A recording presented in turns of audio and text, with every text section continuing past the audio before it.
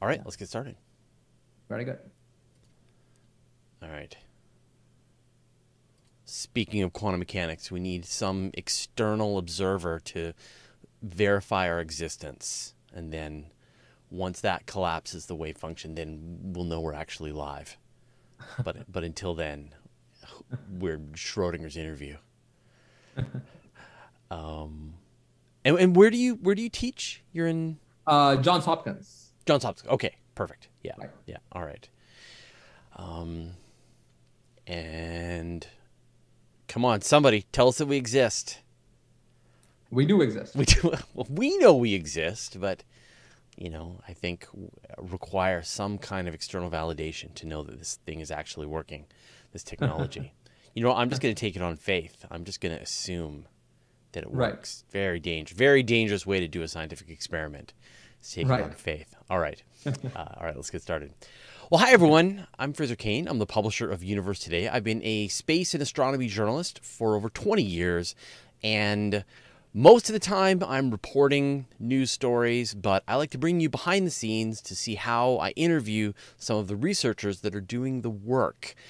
And today I've got Dr. Surjeet Rajendran from Johns Hopkins University, and he's here to answer all my burning questions about what comes next in the search for dark matter and other stuff in this.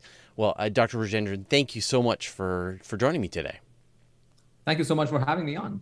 I'm sure it'll be a fun interview. Well, the question I always ask people is who are you and what do you do? Okay. So I am Surjeet Rajendran. I'm a professor of physics at Johns Hopkins.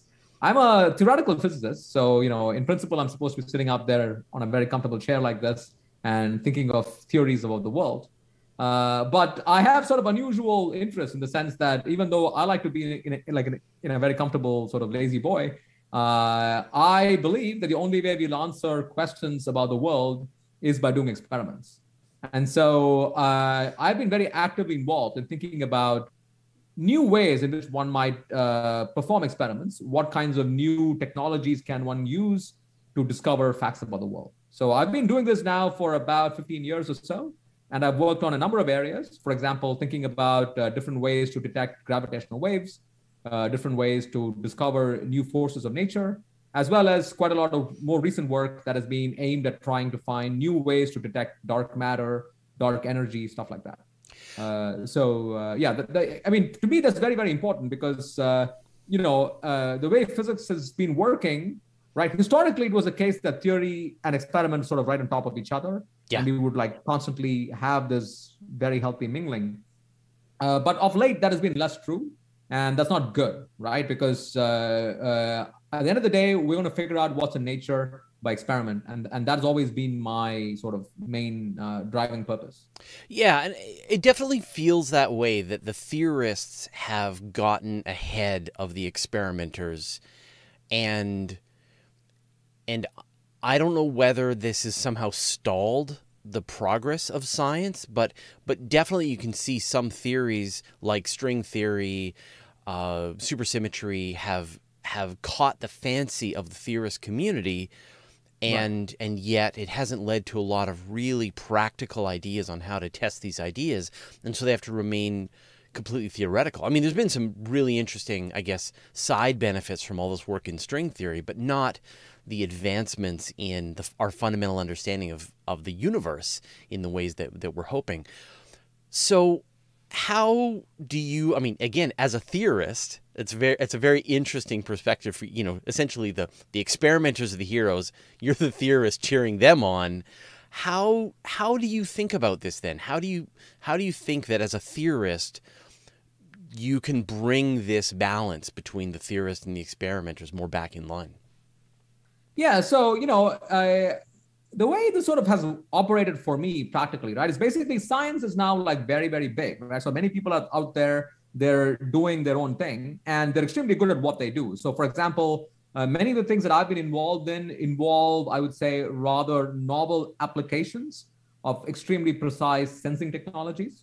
So, for example, there are these guys who call themselves, there's a whole field called AMO, sort of atomic and molecular optics, right?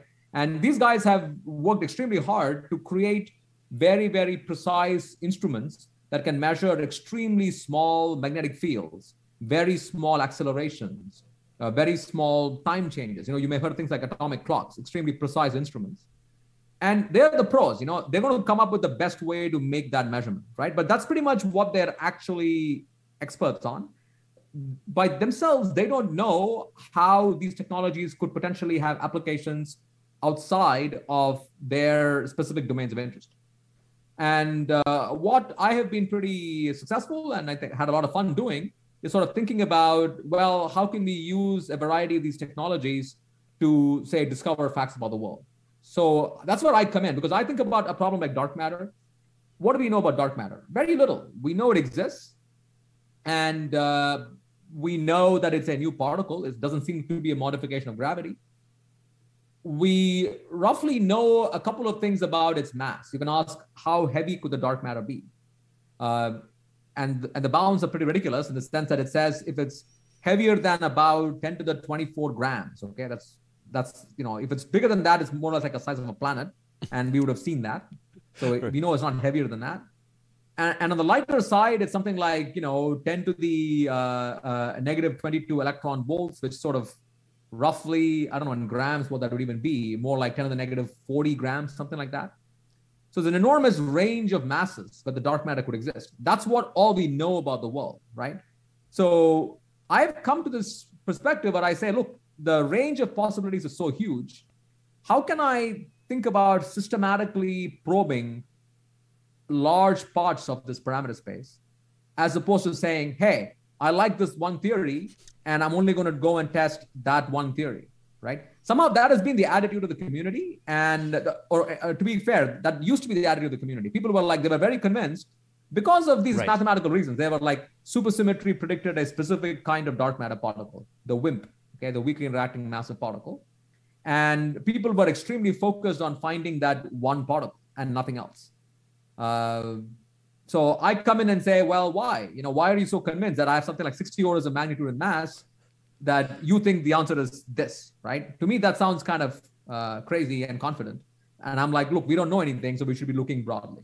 It almost sounds like it's a bit of a Hail Mary that they've because the math in the supersymmetry or string theory or whatever predicts a particle, you might as well try to see if that particle is there. And if you're done, then you get to roll up all of the excruciating work that it's actually going to take. But since that Hail Mary didn't pay off, now you got to do it the hard way. And the hard way, I guess, is not confirming what you think you know. It's disproving everything else until you're left with whatever remains that still fits within we don't know what dark matter is, but it has to be within this range of mass. So if you take that kind of holistic view, what is the best way to kind of hew away all the rock in this, or the marble in this statue, in a more effective way? It's an interesting kind of question, right? Where basically, when I've advocated this point of view, people will go and tell me, like, sort of, and this was more true about 10 years ago, where people will be saying something like, well, this guy simply wants to go on a fishing expedition, right? Because that's what I'm doing. But I have the point of view, I am going on a fishing expedition because we know there is some fish out there. That's the dark matter. We don't know what kind of fish it is, right? So it could be an extremely big thing like a blue whale, or it could be some very tiny little Finding Nemo style fish. So the job is to really figure out what kind of nets can I actually construct, which are able to go and find these varieties of fish, right? So if I use the kind of net that I need to catch a whale to try to catch Nemo, it won't work. So what I do really is to think about it systematically, but I say, look, if I think dark matter is in this range of mass, okay, say this range of fish size, what are broad properties it could have? And once you think about it that way, you realize, well, look, what are we trying to do, right? We're saying there is some dark matter particle out there, and detecting it means we want that particle to change some detector that we build out of atoms and light and stuff like that. So then you say, what are some general ways in which various classes of particles could affect atoms and light? Turns out there aren't that many ways of doing them. Okay, so just to give you a simple example, if you think dark matter is extremely low mass, right? So yeah, and actually, like, here's an important point about it.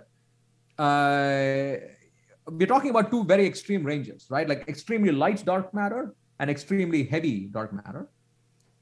Now, here's one fact we know about the world. We know how much dark matter energy density there is, the total amount of dark matter energy we know. So if I think about the dark matter having a very, very small mass, because its total energy density is fixed, there has to be a large number of dark matter particles, right? So when we think about trying to detect extremely light dark matter, the way you want to view this is like a lot like how you view wind, right? So when you have wind is the fact there's a large number of air molecules that are moving past you. How do you detect wind? You could think about two ways of detecting wind. One of them will be efficient, the other will not be. So one way of detecting wind may have been for you to figure out if every single, like trying to figure out the energy deposited by a single wind molecule, right? You could think about a detector that way. That'll of course be very hard because the wind molecule is so light that it doesn't deposit that much energy. So the way you detect wind normally is that you build like a windmill or a wind vane or whatever, where you're looking for the collective effects of all of these huge number of wind molecules coming and hitting you. Right. Right. So in the ultralight dark matter case, that's kind of what you want to do. You don't want to look at the amount of energy that can be deposited by a single dark matter particle. That is more appropriate for heavy dark matter. But for light dark matter, because there's going to be a huge number of dark matter particles, you want to look for collective effects of these things. Right? And that collective effect could be seen at small scales or even large scales. Yeah, they could be seen. In fact, a lot of the work I've done is what is called small scale experiment, which basically is the idea that these collective effects can come to detectors that you have in your laboratory, and you can see their effects. So I would say there are only about 4 or 5 of these collective effects, and I can list them all. Yeah, please. So what can the dark matter do, right? So you have this wind of dark matter, and you're asking, how can the wind affect particles in the world that I control? Things like neutrons, nucleons, electrons, photons, things of that kind. So what can this wind do, right? So this wind can come in, it can produce a photon, it can produce some light. One can go look for that. This wind can come in, it can drive a current in a circuit, it can push on electrons. One can go look for that. This wind can come in, and if you have a spin of, say, some electron or a proton or whatever, it can make that spin move back and forth. So you can look for the rotation of spins caused by this wind. It can also directly push on bodies. So if I have a mirror hanging somewhere, this wind can come and push on this mirror. Okay? And the thing is, we as humans have now gotten extremely good at measuring these effects. So for example, if the wind pushes on mirrors, what you're going to be doing is a lot like this experiment called LIGO, which looks for gravitational waves. So they're looking at like extremely small motions of these mirrors, right? So you could pretty much use the same kind of technology to look for small motions of these mirrors where the motion is being caused with the dark matter wind pushing on it. Humanity has also gotten very, very good at measuring small magnetic fields. So if the dark matter came in and let's say it created a small current in a circuit, that small current will also create a small magnetic field. And you can use that signal with a very powerful magnetometer to measure that. If the dark matter comes and makes some spins wobble back and forth, as the spins wobble, they also change their magnetic field. And you can use a very, very precise magnetometer to measure that small change in the magnetic field. Right? So that's kind of how I think about it systematically. Right. And so then if you set up these experiments, you created, you've set up 4 big experiments side by side, one with the mirror, one with the magnetometer, one detecting electric current, etc. And you didn't detect anything outside of, I guess, the cosmic rays coming through or, all of the phenomena that you already know and can account for. Yes. What would that allow you to do in terms of your understanding of that space, that search space for dark matter? Yeah, this is a very tough question, right? Because in a sense, this is one of the problems of the dark matter search business is that you don't know how far you need to go, right? So basically, what we are learning is that if you don't see anything, you're basically saying, well, the dark matter is not this kind of particle with this range of interaction strength. right? So that's what we're looking for. We're looking for a dark matter particle at a certain mass and a certain interaction strength. And if the interaction strength is too weak, I cannot see it. So there could still be a dark matter particle out there. It's just that you require more and more sensitivity to get down there. And if we as human beings don't have that level of sensitivity right now, we won't be able to find it. So it's a tough game, right? But basically, like it's a thing where there isn't a clear sign of saying stop now. This is a waste of time. That's just not true. You kind of just have to keep sort of digging in. So I would say it's a tough problem because you need to go both in wide in mass as well as deep in coupling. But aren't we? I mean, aren't physicists already doing this process? I mean, when we talk about dark matter, we no longer we know that it's cold dark matter, and so we know that it probably isn't hot neutrinos because of various constraints. So, right. And as you already mentioned in the beginning, the mass constraints that dark matter could be. There's possible cross section. Yes. Sizes and so on, and then of course there's a whole other field of MOND.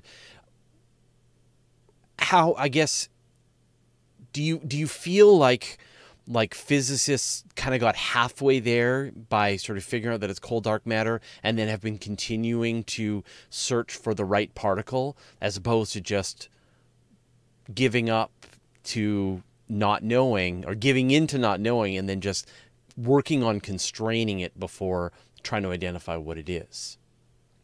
Well, I think it's very difficult to make better constraints than what we have, right? So in some sense, the difficulty with dark matter is that so far, we've only known about its existence via gravity, right? That's how we know there's dark matter. And gravitation is not a particularly powerful force, even though it dominates the overall structure of the universe.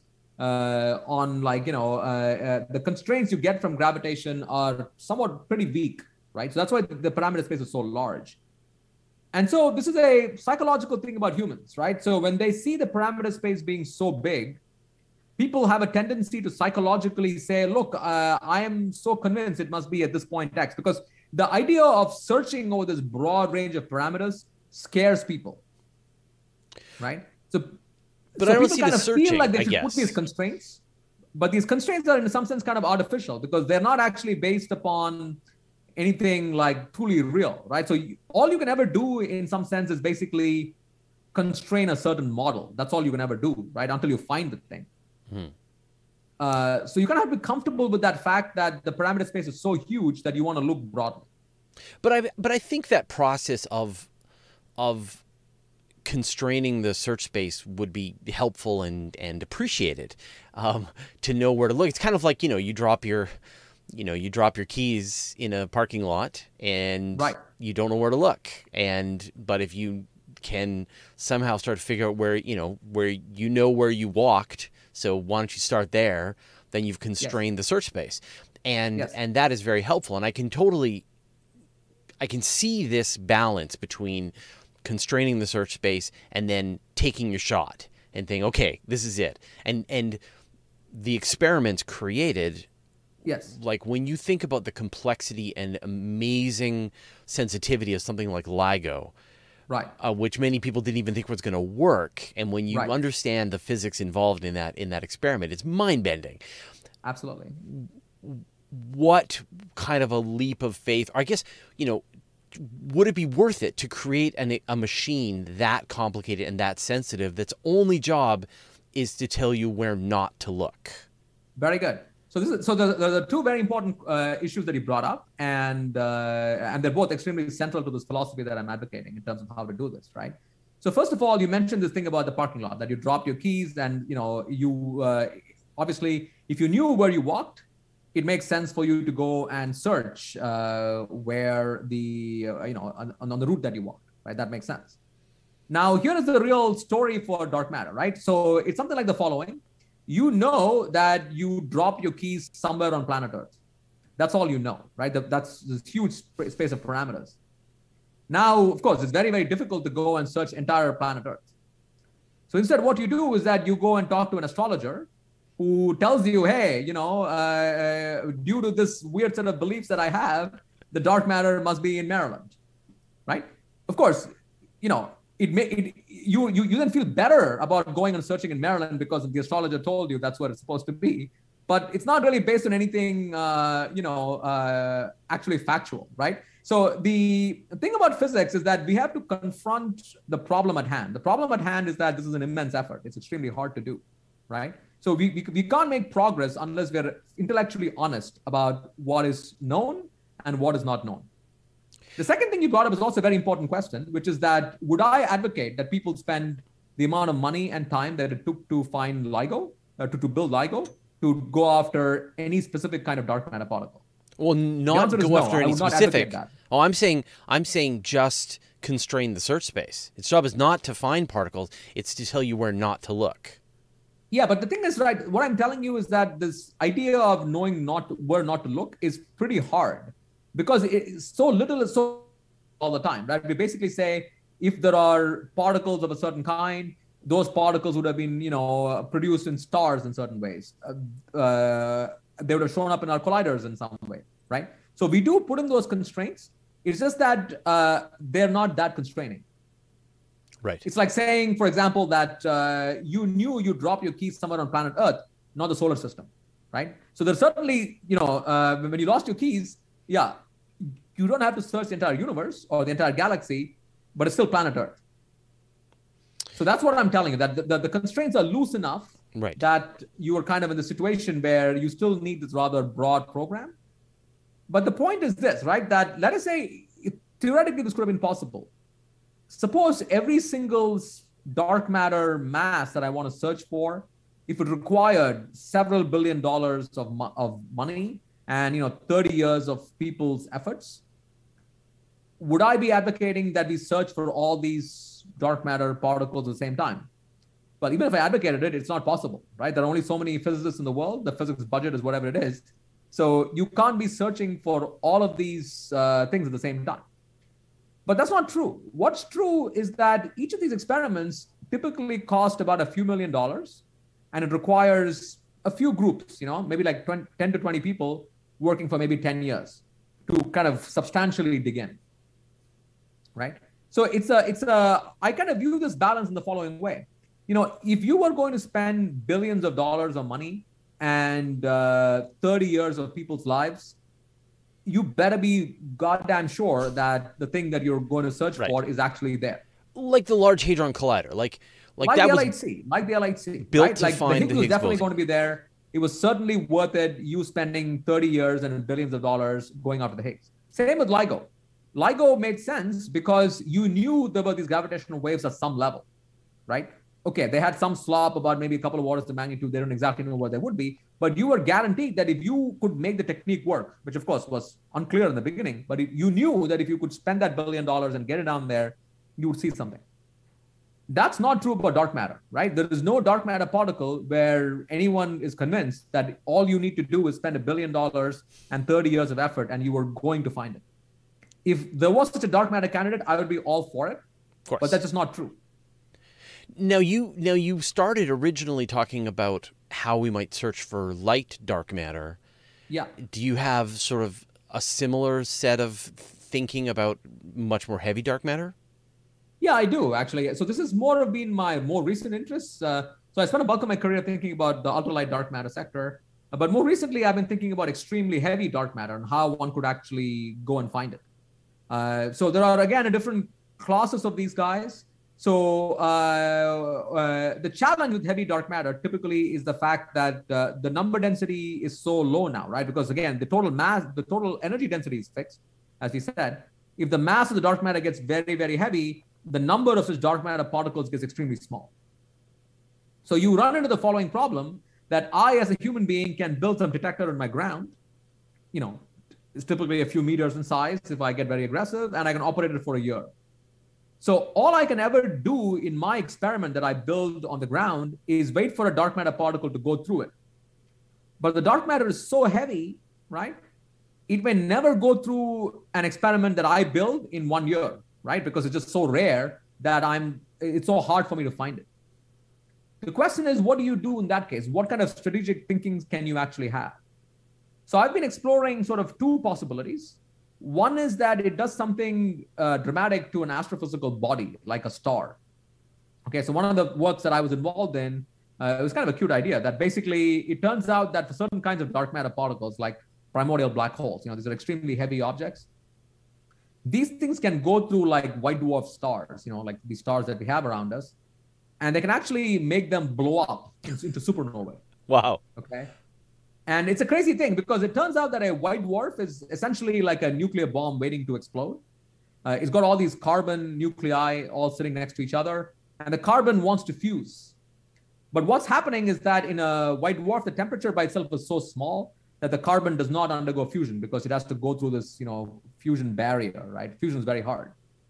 But what can happen is that when these very, very heavy dark matter particles go through, they can heat up a tiny part of the star to very high temperatures. And that then makes the carbon over there undergo fusion. And then all the energy released in that process can then go nearby to heating up other carbon atoms, making the whole thing explode like a bomb. Right.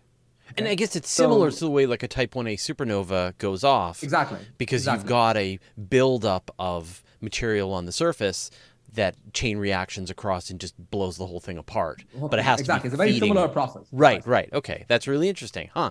So... yeah. So that's one way. Are there some other places that you might be able to see them? Yeah, so I've kind of recently been involved in a very fun project with a group of guys at Harvard, the University of Maryland College Park. Basically, the idea is that, one of the issues we ran into was that, look, if I build some detector that's a meter squared in size and I operate for a year, that only, certain massive dark matter particles can go through. How can I change that? Well, one thing I can actually do is I can leverage the fact that the Earth is very old. So let me go and look at some very, very ancient rock. Okay. So that means this rock has been around for about 1 billion years or so. And what you can look for is basically as the dark matter went through, it could have left unusual tracks in the rock. Okay. So the idea is basically that basically let me go and look at a meter squared of rock in actually the Jack Hills of Australia. That's our place where we think this is the best place to do it. So they have all these ancient quartz in that area. And if you have very, very heavy dark matter going through, it'll basically create this very, very long line of damage in the rock.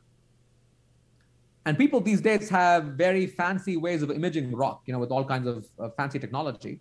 So the idea basically is for us to get a very old piece of rock from these hills and image them and see if there are these very unusual tracks in the rock. That's really neat. What would be even better would be a chunk of the moon. I've heard, I saw a paper, someone talking about how the moon is like the perfect place to get a historical record of essentially cosmological events in the universe, that you will have written in the regolith every supernova, every gamma ray burst, everything that's happened relatively nearby over the course of billions of years. You just take a great big core sample, bring it home, and then slowly pull it apart bit by bit. And you would be able to sort of roll back. But I can imagine taking a cubic meter of the moon and bring that home, and then you'd have something that wasn't affected by various Earth creatures and so on. That's really neat. What about sort of stuff that's in the middle? So you've like on the one side you're detecting en masse this wind, and on the other hand you're detecting giant particle events, primordial black holes passing through your planet and so on. What about the stuff that's in the middle? Yeah, the stuff in the middle is also very interesting, and I've kind of thought a lot about. So it's an interesting problem. So the traditional community, the people who do what is called weakly interacting massive particle dark matter or WIMP dark matter, these guys they're in the middle in many ways, and they have actually done a lot of very important work. And so what is now true is that with sort of conventional, I wouldn't even call it conventional. I mean, because they've been pushing the envelope on it continuously. It is now possible through a lot of very hard work by the community to detect something like the dark matter comes and hits something, let's say, or gets absorbed and deposits about an electron volt of energy. Okay. Now, 1 electron volt is something that we in particle physicists, we use it all the time as though it's a very large number, but it's not. It's like an incredibly small amount of energy. It's like 10 to the negative 19 joules, a very, very small amount of energy. So they're actually so good now at measuring these very, very small 1 electron volt amounts of energy deposition And the reason why they can do that is because when the dark matter deposits that 1 electron volt of energy, it can typically ionize particles. Okay. And the way that works is that, how do you see a small amount of energy? Fundamentally, you want to create what I would call as an amplifier, right? You have something that deposits a small amount of energy, and that's very hard to see. So you need to increase its effects. So one way in which these guys do this is basically they will apply a large electric field, let us say, and something comes in, it hits something, deposits some heat, and that causes something to get ionized. Okay, some electron gets ionized. Once you have this electron getting ionized, you put a large electric field, that ion now gets pulled up at very high energy, and they can then see that. So they fundamentally amplified the effect of the dark matter. The difficulty with this approach is that you have to be able to deposit enough energy to ionize objects. And in our world, there is a minimum amount of energy you need to ionize. They're about 0.5 eV, something like that, like not that much below an electron volt. So to go below that, you require newer ideas. And what I've been involved in is sort of an interesting field called single molecule magnets. And here's kind of the idea. Okay, so as a cartoon, here's how it works. Imagine I take a bunch of spins, like in a magnet, and I apply a magnetic field in the opposite direction. So the spins are all aligned in one direction. The magnetic field is in the opposite direction. What that means is basically that these spins are not in their ground state. They're not the lowest energy, right? They're excited. They're in the wrong direction. They're anti-aligned. So if they flip, they'll actually be able to release energy. But you can create materials where the spin is anti-aligned. So, right? So there's a stored energy in that system. What I was thinking of was basically that, well, maybe something can come and hit those spins, deposit some heat. And when you deposit that heat, the spins that absorb that heat, they jump to the ground state. They flip. Mm-hmm. And when they flip, they release energies that they've stored in them because of their excitation in the magnetic field. And that energy can then go and cause the nearby spins to also flip. Right. Okay. I see. But so, like in general, though, you're essentially taking, again, some volume of shielded volume, hopefully below the surface of the Earth or whatever, and you are measuring the entire energy that is in that area, and you're looking for anything that's out of the ordinary that is essentially some kind of interaction from a medium mass particle that's coming out. And that's right. And the challenge is that our ability to multiply the detections is a certain minimum, but if we could develop more fundamental ways of multiplying the whatever interactions are happening, then that allows you to search a lot deeper and detect far more sensitive events. That's correct. Yeah. So the challenge is really in this game, in the middle, is about trying to detect smaller and smaller amounts of energy, right? So you need better and better amplifiers. And what I've been involved in is sort of ways in which the conventional amplifiers are based upon using electric fields and ionized material. And I've been trying to do that on the magnetic side. Simply because the amount of energy it takes to cause these magnetic spin flips is a lot lower than what it takes to ionize an atom. So then let's put it all together. So at this point, you've got sort of some ideas for the lightest particles, some ideas for the middle particles, some ideas for the heaviest particles. Right now, science is facing, do we invest in what comes after the Large Hadron Collider, the superconducting super collider, and it's, the goal is to essentially just to smash particles at random and see what happens and hope that something is in there, which feels like that's still part of what you're describing, just in a very expensive way. How would you apportion funds at this point to try to make some meaningful progress in the search for dark matter? Well, so the dark matter game is a lot cheaper, of course, than building a collider, right? So as we said, these are a few $1 million experiments, and they only require maybe tens of people working for maybe 10 years, right? So it's a lot cheaper than what is being done for the next collider. The collider is basically tens of billions and decades of work, right? So as far as the dark matter game is concerned, I think, the community has, by and large, I think, embraced this approach. that maybe a decade or something ago, when I was beginning to do this, the community was extremely focused on a small number of experiments. But today, in fact, there are a number of people around the world who are actually coming up with their own ways of detecting dark matter. I mean, I'm not the only guy in this game. There are plenty of people trying to do this. And many of those experimental efforts are also funded. Simply because, as I say, right, this is one of those things where it is not that resource intensive for any one person to do. Plus, there is a feature that sort of sociologically, right, the LHC thinks that these are like large experiments. You know, they are, and when you have a large experiment, there's a lot of management involved, and you know, people feel constrained, I think, sociologically in terms of what they can do, what they can play with. Here, you're kind of in a situation where people who are more independently motivated are able to get into the game and do meaningful things, right? So you can be your own person trying to do your own kind of thing. And so there is that element of it attracting, I would say, the more small-scale entrepreneurial side of physics, where people who want to play with their own technology, you know, are able to get into these things, right? So that way, the investments can be, I would say, fairly broad, and it's not too intensive for any one person. I mean, I totally agree with you. You know, when I think about our reporting, you know, we're talking about various interesting tabletop experiments being done in the search for dark matter, or relatively small, something set up in an old salt mine, or which, as you say, you know, is sub $1 million or a few $1 million expense. A few people, one researcher and a few grad students are often not reporting. You know, they're all saying we didn't find anything, but still are helping to constrain that search space.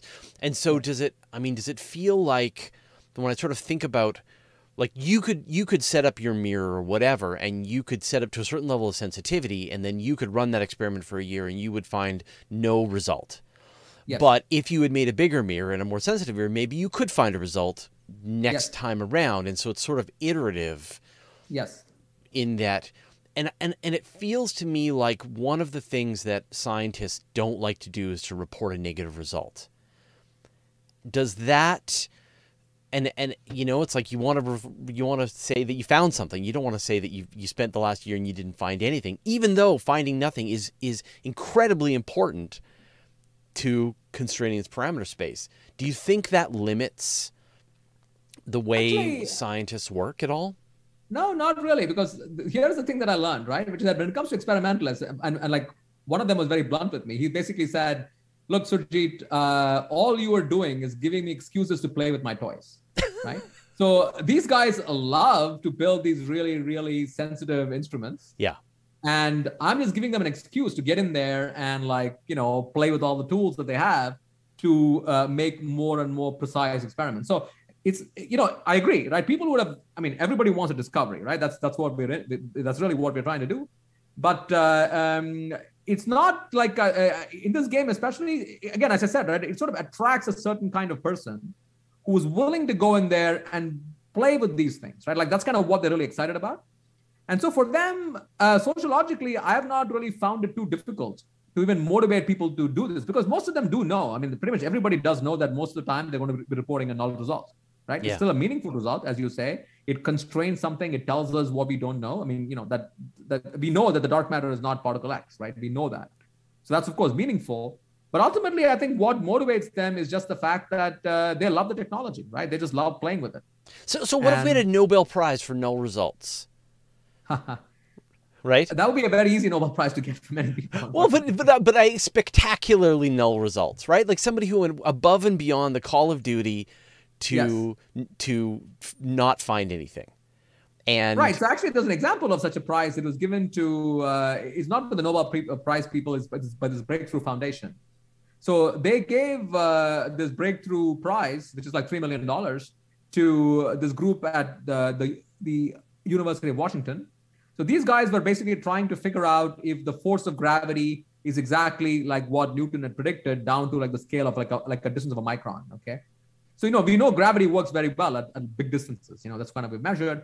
It's possible there are deviations from the law of gravity at shorter and shorter distances. Of course, they didn't find anything, but it was really heroic effort to actually get down there and show that gravity does work like how you think it's supposed to work. Right. And Right. that heroic effort was justifiably recognized by this very nice prize that they got. So there are similar such adventures that I think people do. Like, for example, for a long time, we have been engaged in a game of trying to see if the electron has a dent in it. So, this is called the electric dipole moment of the electron. And for 50 years, humanity has been trying to find this little dent in the electron, and we haven't found it yet.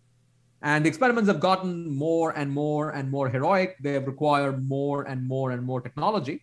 And these guys have really been, pushing the envelope on this regularly. So I think, it is heroic effort. And in my opinion, it is certainly worthy of all the recognition that I think that requires. Yeah. Yeah. And because it really feels to me like it is as important as the people making the discoveries. If you've removed every negative possibility, right, what remains, could be interesting. Yes. So then it sounds like partly this is a technology issue. So from a sort of like an engineering standpoint or a funding standpoint, how could we get these people better tools? Right. So in terms of, like, I would say funding, right? It's an interesting sort of thing that you land in there. So here is a fact about the world, right? So a lot of our money for how research gets done gets apportioned by government grants, so the technologies that we talked about, right? Things like basically measuring very precise magnetic fields, measuring very small accelerations, very small time changes, things of this kind. Traditionally, the funding for this comes from organizations like NIST, right? The National Institute of Standards and Technology, because they're interested in creating very, very precise measurements. So they'll give you money to build a really good clock, for example, or a really good magnetometer. But they don't per se care about trying to find dark matter. That is not part of their government remit. Right? Finding the dark matter is supposed to be the job of the Department of Energy or the NSF or people like this. So traditionally, it has been the case that, and it's an interesting challenge, right? Because first of all, these guys have to be able to demonstrate that they can actually build a really good clock. I mean, without a good clock, you can't do any of these things anyway. But once you've got a really good clock, there's an extra amount of effort you need to really try to use it for dark matter, right? Because there are a lot of extra technologies that are required to make that very specific scientific application, which does require specific extra funding. And oftentimes, it used to be the case that there were cracks over there where someone will fund you to do X, but these guys don't think that is their job to find dark matter. They'll go and tell you, go get money from somewhere else to get money for this. So what has been helpful in this game is that a number of private foundations have stepped in, like the Simons Foundation, the Heising-Simons Foundation, the Moore Foundation, all these guys who basically are willing to sort of get into that area, but they look for the fact that, there is actually pretty good reasons to think that if you spend money here, I might actually be able to use this technology to find some fundamental physics parameter. So they have come in very helpfully to initiate some of these applications. And once that has actually happened, that has actually helped stimulate the government also to move into this area and, sort of like start funding these things. So I think today it is in fact the case that due in part to, there's a number of activity going on in the government about building quantum technologies overall. And that has overall led into a pretty substantial infusion of funds everywhere. And some of that has also been directed now into this kind of dark matter research, things of this kind.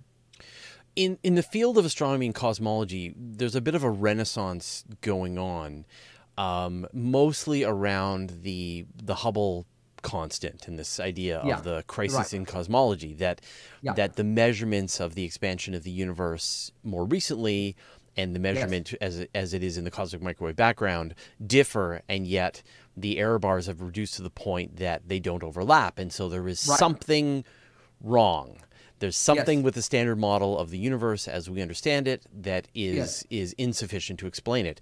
And this is exciting. You talk to any cosmologist, you talk to any astronomer, and they are stoked that they have a crack that they can now wedge in and start to try to understand more about the fundamental nature of the universe.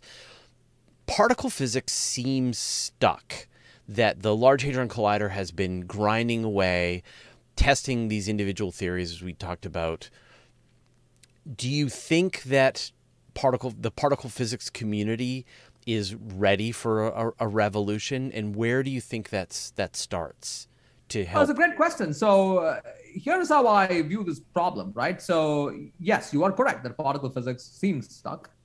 Now, there are two issues with this, right? One is that if you think about particle physics, right, all the problems that we were inspired by, like what is the nature of dark matter? What is dark energy? Why is the Higgs where it is? Why is the universe expanding at the rate at which it's expanding? What solves the black hole information problem? None of these problems have been solved, right? Like, yes, it is true that people, had certain ideas on how to approach them, and those ideas unfortunately didn't pan out. But the problems haven't gone away, right? So this is now the problems that our generation has the ability to go and tackle. So I look at this in the following way, as a young person in the field, right? Let's think about this following very interesting issue. What is it that's difficult about a young person making progress? The difficulty is that the old people know a lot. They've already been in the field well before you, so they have all the technologies in the world to go and attack a problem that you do not yet know how to tackle. But now notice the interesting fact that in this particular area right now, you are in a very interesting situation where the old guys don't necessarily know anything better than you do, right? Because they were trying to find certain things and those things didn't pan out.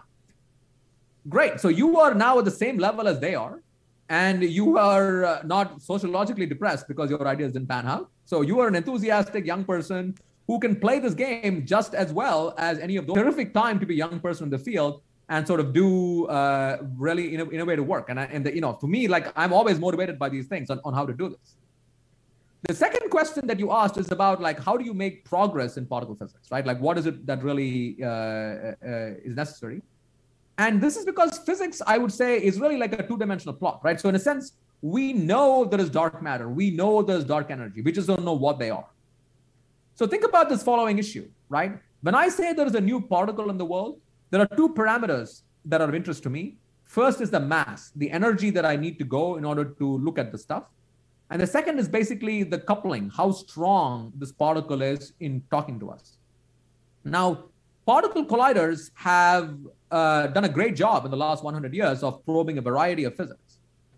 But what particle colliders are doing is basically they're going in one dimensionless axis. They're going to more and more energy, higher and higher mass, but the range of couplings, strengths that the particle collider can probe is very narrow because they only have so many particles that can collide per second, which basically means their ability to produce particles that have extremely small couplings is very limited.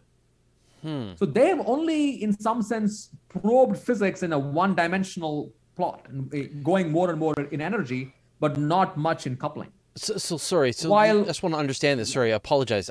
So you're saying, like, if you would say run your particle accelerator at lower energies, but maybe more collisions, you could, back to that wind analogy, that you could detect more of a collective wind of a whole bunch of smaller, less energetic particles that would give you information on sort of a new space. Am I understanding that correctly?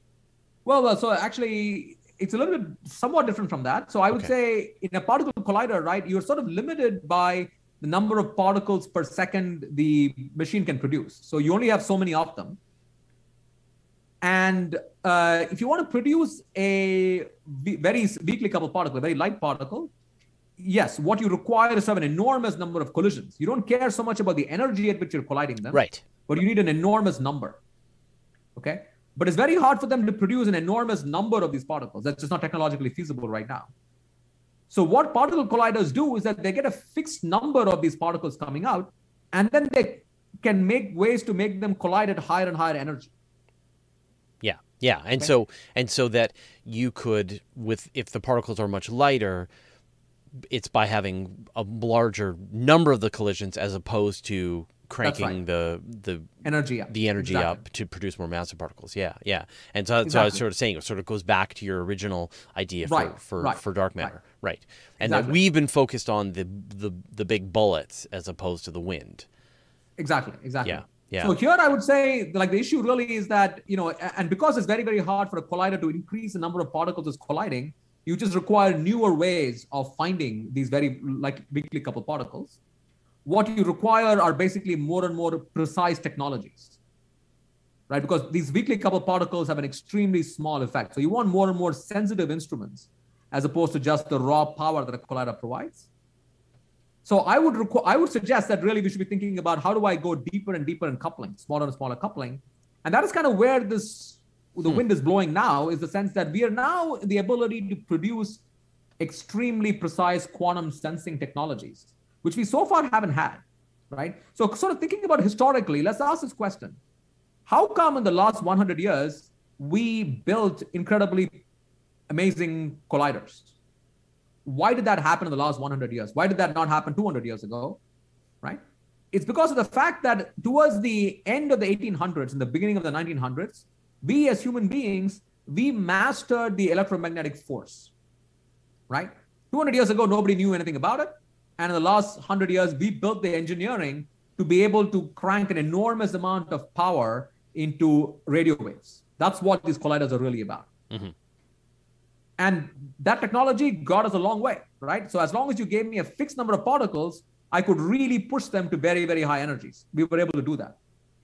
Right now, the time we live in humanity, this is the time when we are really getting to that level of mastery over quantum techniques that are able to measure things very accurately, right? We're sort of beginning our exploration of extreme precision instruments. So we are, I would say, at the level of quantum technology, the same way where we were in terms of electromagnetic technology in the early 1930s, right? When people are just thinking about, well, how can I use this RF technology to do new physics? That's what, the great people of that era, like Lorentz and Chamberlain, what those guys were thinking about. And today, I would say we are at that level where, I have really good quantum engineering. The quantum engineering is able to do very good clocks, but I have now not used it so far to go really after physics, just like how Chamberlain and Lorentz and all these guys managed to use RF technology to really go after physics.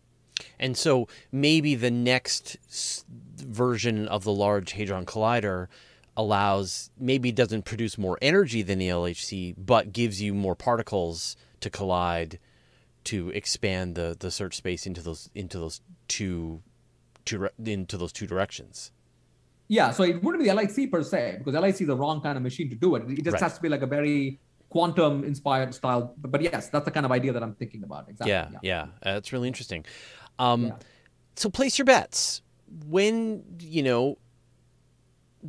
you think that we will have some kind of answer for what dark matter is? Oh, I really don't know.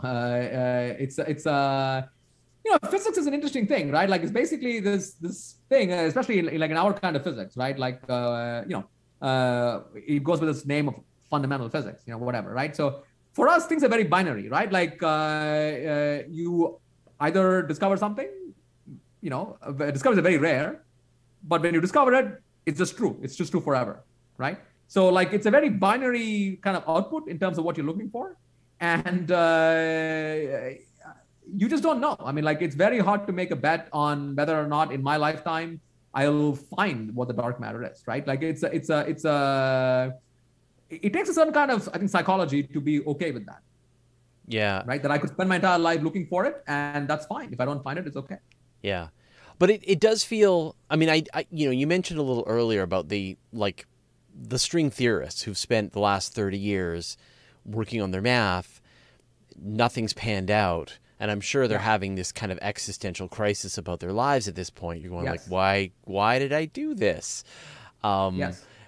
And maybe the lesson that can be learned is a fundamentally different way to conduct the search, so that you don't rabbit hole so hard, and instead stay flexible, keep your mind open, flit from experiment to experiment, and win those null Nobel prizes as you go, until collectively humanity knows where its car keys are. I just mashed every single analogy into one here, but yeah. Yeah, exactly. And unfortunately, there is no better way of doing it for dark matter, right? And there's a difference between the dark matter thing and string theory, in the sense that at the end of the dark matter game, these guys look for weakly interacting massive particles for 30 years. they actually know that there is no particle called the WIMP that they look for, right? That's a true result about nature, right? They actually know for sure there isn't a particle over there. The string theorists cannot even tell you that, right? They can't actually even tell you what they don't know or what they do know. Right. Right? That's a big difference, because here what we know is the truth. It is knowledge. Yeah. Yeah. So if you mentioned sort of this next generation, the young people, the people coming into physics and astronomy, particle physics, fundamental physics. Yeah. What advice would you give to them as they start on their journeys? Yeah, this is exactly what I was advocating a little bit earlier, which is that they're entering this field in a very unique time where the old people have no advantage over the young people, right? It's a beautiful time to get into the community at this time when you are just as good as anybody else. And that just means that, like, essentially, for me, right, it's like wherever I look at particle physics, I see unsolved problems. I see blue sky, things that nobody has tried before. And so it's a very funny thing where people sort of get in and they're sort of a little bit depressed by the fact that the older guys are depressed, but you're like, who cares? There's lots of stuff for you to do. So it's again, right, it's a little bit about the personality of the person comes in, where you have to be willing to be like, yeah, this is a great time to be in, simply because the problems are so huge and the territory is so wide open that you just have to be willing to go and, take a shot in the dark and walk over there and see what's out there. Yeah. And it's not that expensive, and you don't need to, get the government to give you a $10 billion experiment in Switzerland. There's a lot of ideas out there that nobody has really, a lot of places to look for the keys. Well, Surjeet, it's been absolutely fascinating talking to you, and I hope this gives the people entering this field and the people wondering about the search a lot of excitement and hope. If people want to follow your work, what is the best place to do that? Follow my work. Well, I mean, I guess I don't know. I unfortunately, I don't. It's pretty much my first time I have sort of had a public sort of interaction. I really enjoyed it. Thank you so much for having me. No problem. I don't know. I mean, like, it's sort of there have been some articles people have written about my work and that have appeared in the popular press. Archive, I guess. A few things, exactly. Google, I guess. I mean, yeah. I mean, Google Scholar. Exactly. Google Scholar. Yeah, exactly. Perfect. Well, that's good. I think that's good. Stay away from Twitter. Get off Facebook. Just right. Right. Your social network is Google Scholar and Archive, and I think that will make sure that you keep your keep your head in the game. So yeah, I'm definitely a people person. I don't hang out on the internet and yell at people on Twitter. That's best. I do that in person. Yeah, perfect. That's great. Well, it's been an absolute pleasure to talk to you. So interesting. Thank you so much, and good luck. And if you do discover dark matter, would you let me know? Definitely, you'll be the first to know. Okay, perfect. All right, take care. Thank you, Faisal. Thank you. It's fun.